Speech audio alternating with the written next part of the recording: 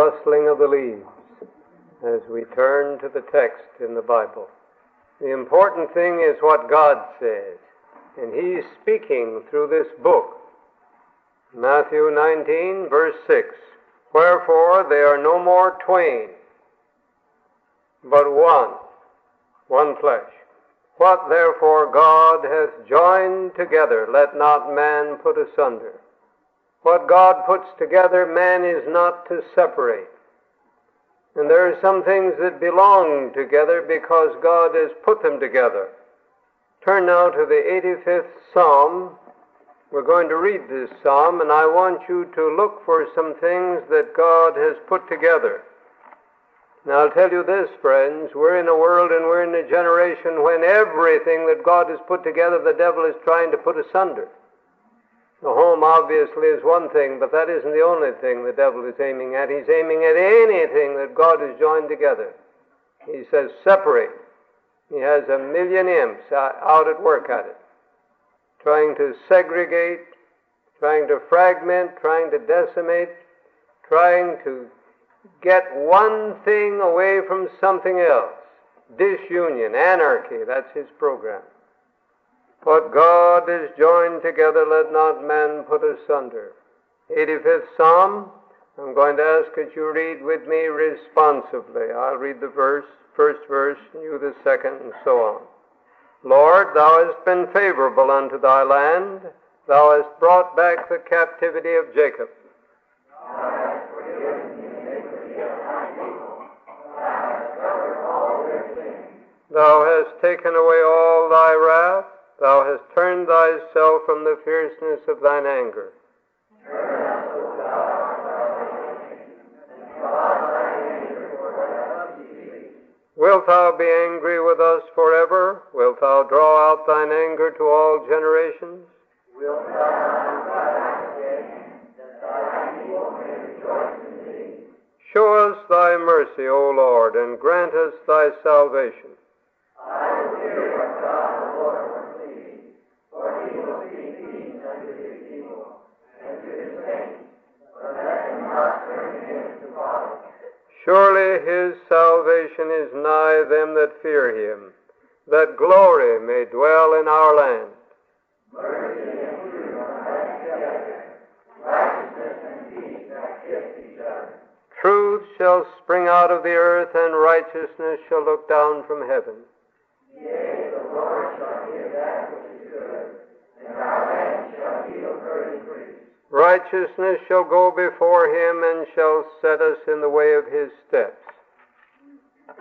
Now you noticed two great traits or attributes that are said to meet together in that 10th verse. And in the beautiful repetition of Hebrew poetry, the thought is emphasized. Mercy and truth are met together. Righteousness and peace have kissed each other. Another of the translations puts it this way: loving kindness and truth have met together. Love and truth, in other words, are joined together in God's program. The New English Bible translates it, love and fidelity have come together. Justice and peace join hands. And another translation, love and loyalty now meet. Righteousness and peace now embrace. Now why the emphasis on the meeting of these two great attributes? Because the devil has been trying for 6,000 years to separate these two attributes. We may call them justice and mercy. We may call them truth and love. One emphasizes the strict, hew-to-the-line character of God. The other emphasizes his mercy, his forgiving kindness. And the devil is trying to do what? Separate them. But what God has joined together, let not man put asunder. And no one, don't miss this, no one truly understands one side of the character of God on this matter unless he understands the other side. The two are not disassociated. They are not antagonistic. Each one is a reflection of the other. Mercy and truth are met together. Righteousness and peace have kissed each other. They've embraced. This was wonderfully and gloriously demonstrated at the cross. Here was the complete manifestation of the character of God. At the cross, justice and mercy, love and truth met and embraced. I want you to notice a most vivid presentation of this meeting in Selected Messages, Book 1, page 349. This is a most sublime presentation. The grace of Christ and the law of God are inseparable. What does inseparable mean? You can't separate them, but the devil says, I'll try, just watch me. God says, you cannot do it. You cannot do it. Which do you vote for? God or Satan? You think they can be separated? I'll tell you, my friends, there are many things passing for the gospel today that separate these two things. And when you separate them, you really have neither one when you get through, I'll tell you that. The grace of Christ and the law of God are inseparable. In Jesus, mercy and truth are met together. Righteousness and peace have kissed each other. In his life and character, he not only reveals the character of God, but the possibility of man. He was the representative of God and the exemplar of humanity. He presented to the world what humanity might become when united by faith with divinity. Notice, he was not only a substitute, he was that, certainly, but he was a demonstration of what by the grace of God can be wrought in our lives. Aren't you glad?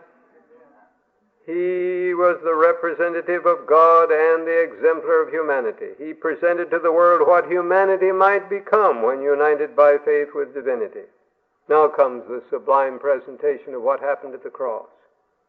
The only begotten Son of God took upon him the nature of man and established his cross between earth and heaven. Through the cross, man was drawn to God and God to man. Man was drawn to God and God to man. Where? Yes. Are you drawn to God through the cross? In what sense could it be that God was drawn to man through the cross? Did God love man more because of the cross? No. Did he love man more after the cross than before? No. Well, then in what sense? In this sense, friends. At the cross, God saw a way. He demonstrated a way. He revealed a way. And God, representing justice upon the throne of the universe, saw a way that man could be pardoned without in any sense weakening the structure and justice of the universe. He saw how man could be forgiven without setting the law aside. He saw how he could bend toward the repenting sinner without in any sense accepting or condoning the sin. That's what God saw at the cross. Through the cross, man was drawn to God and God to man. Justice moved from its high and awful position, and the heavenly hosts, the armies of holiness, drew near to the cross, bowing with reverence, for at the cross justice was satisfied. Christ on the cross bore everything that justice required. Christ tasted death for every man. He paid the debt. He paid my ransom. Oh, I'm so thankful for that love. Aren't you, friends? Justice moved from its high and awful position, and the heavenly hosts, the armies of holiness, drew near to the cross, bowing with reverence, for at the cross justice was satisfied. Then in Desire of Ages, in that matchless chapter, It Is Finished, page 762, again, these wonderful thoughts are beautifully expressed. 762. God's love has been expressed in his justice no less than in his mercy. I've pondered over this statement. On my page, I've drawn a ring around those words, no less. That means something, friends. No less. We think of the mercy of God as revealing his love. And what is that mercy? Infinite mercy. as we sing in the song, grace that is greater than all our sin. An infinite love revealed in an infinite mercy. But this says that God's love has been expressed in His justice no less than in His mercy. Justice is just as much an expression of God's love as mercy is. Now, I'll tell you something. If we don't comprehend that, should I say if we don't agree with it, that's what I mean. I'll tell you what's the matter. We either need a different view of justice, or else we need a different view of mercy. That's the point. For God's love has been expressed in His justice no less than in His mercy.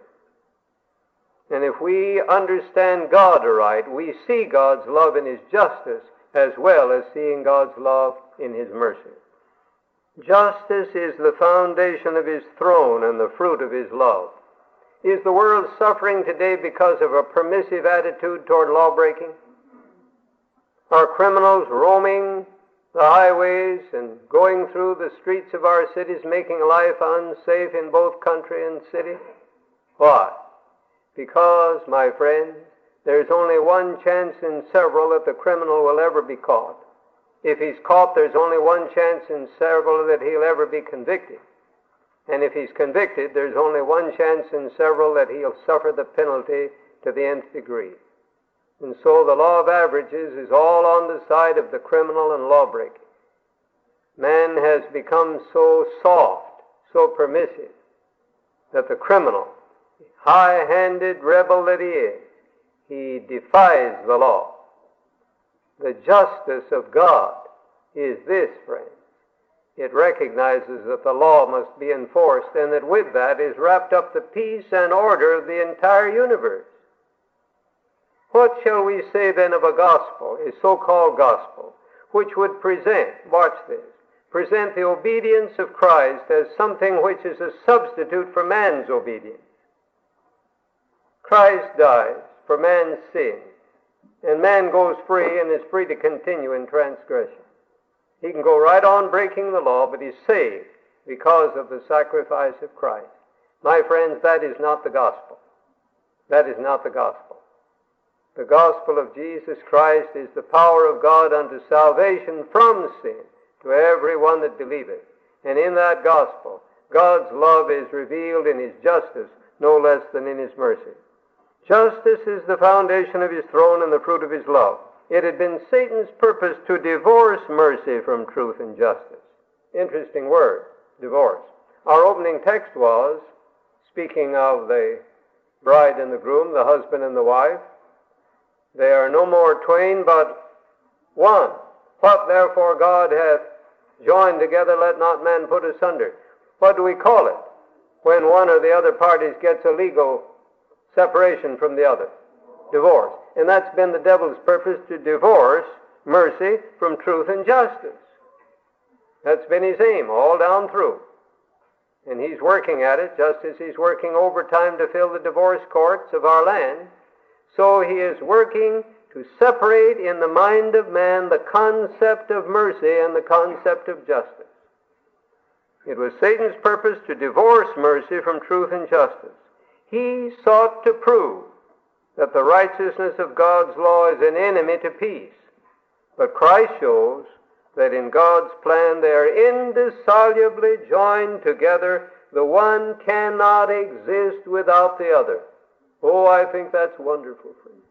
There would be no mercy, no real mercy, no lasting mercy, no worthwhile mercy, no effective mercy in this universe if God's justice could be set aside or destroyed. And equally so, friends, there would be no justice, no real justice, if God's mercy could be destroyed.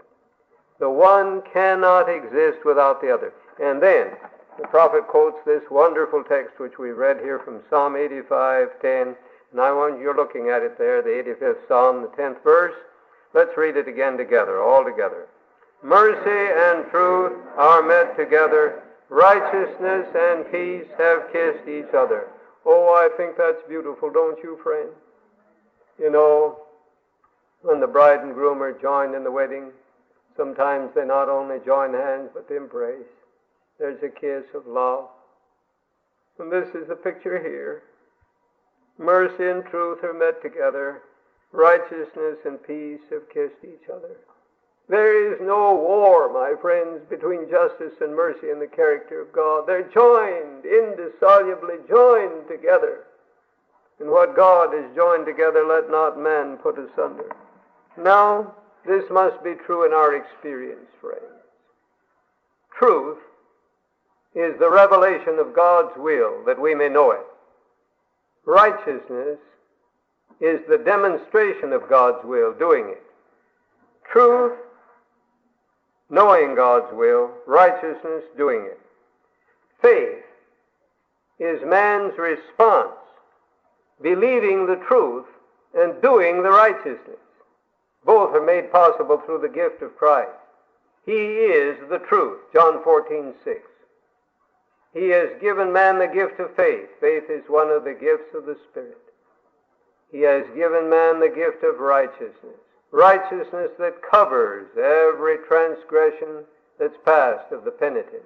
Righteousness which not only covers him, but enters his very mind and soul, that the righteousness of the law might be fulfilled in us, who walk not after the flesh, but after the Spirit. And this righteousness, this truth, this justice, this revelation of the will of God, in knowing it and doing it, is not something against love or instead of love. Love is not a substitute for righteousness. Neither is faith a substitute for righteousness. Faith is man's response to God's truth, and love is an expression of man's response to God's love manifested in obedience. So turn to Galatians, the 5th chapter, verses 5 and 6. For we, through the Spirit, wait for the hope of righteousness by faith. For in Jesus Christ neither circumcision availeth anything, nor uncircumcision, but faith which worketh by love. What avails? What's worth something? What gets something done? What is it? Faith which worketh by love. Why, Paul, do you mean faith works? That's what he said. Sure, it was made to work for him. I thank God. You know what people usually do with some machine they get from the factory that doesn't work? What do they do with it? Send it back. Yes. James makes a very strong stand. He says that faith that doesn't work, that won't work, that can't work, is what? Dead. And Paul is right in harmony. He says the thing that avails, that is, that's worth something, gets something done, is faith which worketh by love. And that doesn't mean to run off and try to work without either faith or love, friends. That won't work. You may try. That's legalism.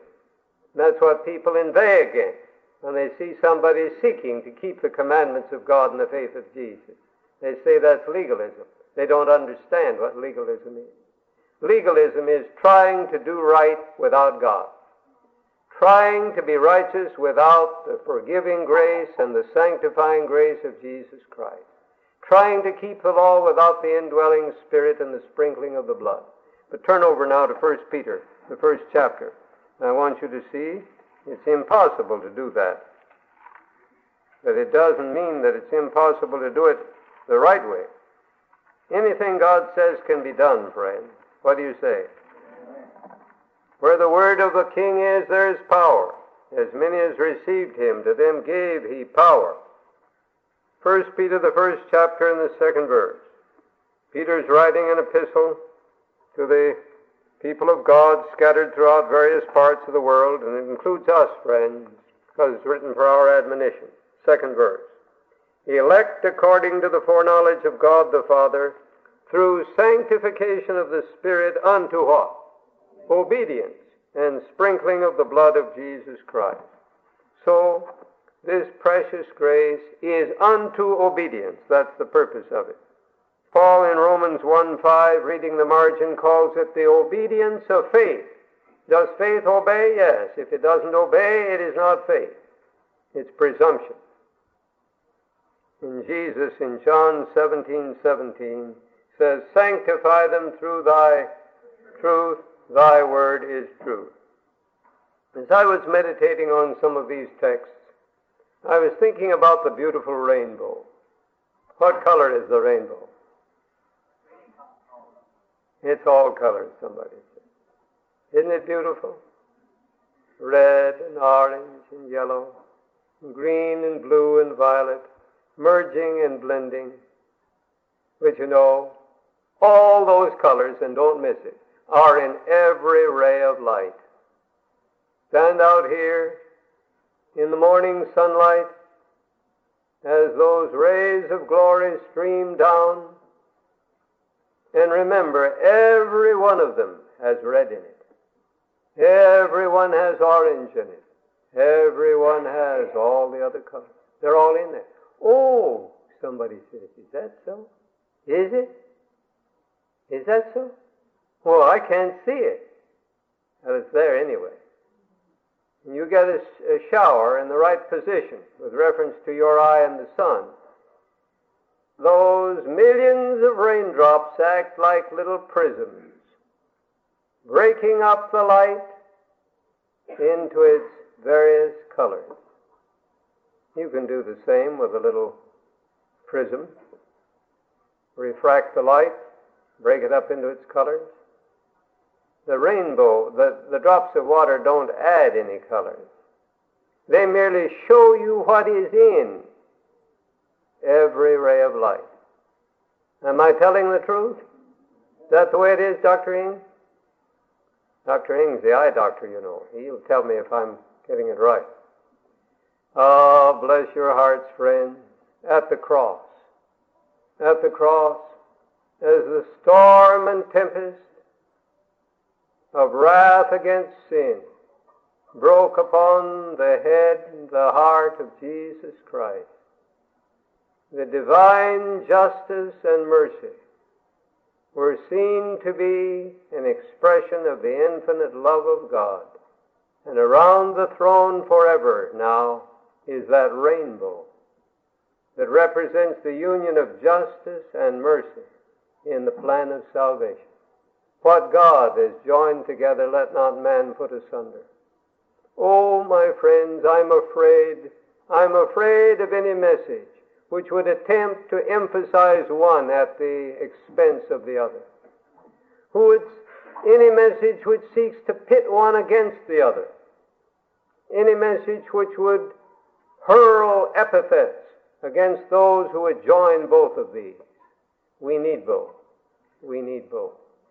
White light is not merely red, but it is red. White light is not merely blue, although it is blue. It includes blue. White light is not just yellow, although it includes yellow. White light includes the red and blue and yellow and all the various blends and combinations of the oranges, the purples, the green. Beautiful, isn't it, friend? And so it is with the character of God. And it's all summed up in that one word, love. For God is love.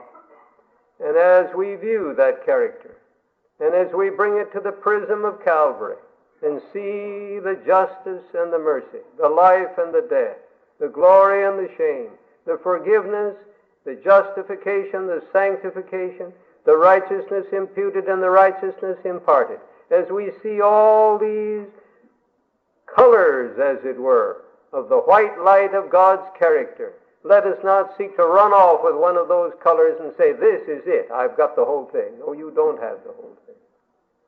The whole thing is the whole thing, my friend. We need every color of the rainbow to make the white light of God's perfect character. When we walk with the Lord in the light of His Word, what a glory He sheds on our way. While we do His good will, He abides with us still, and with all who will trust and obey.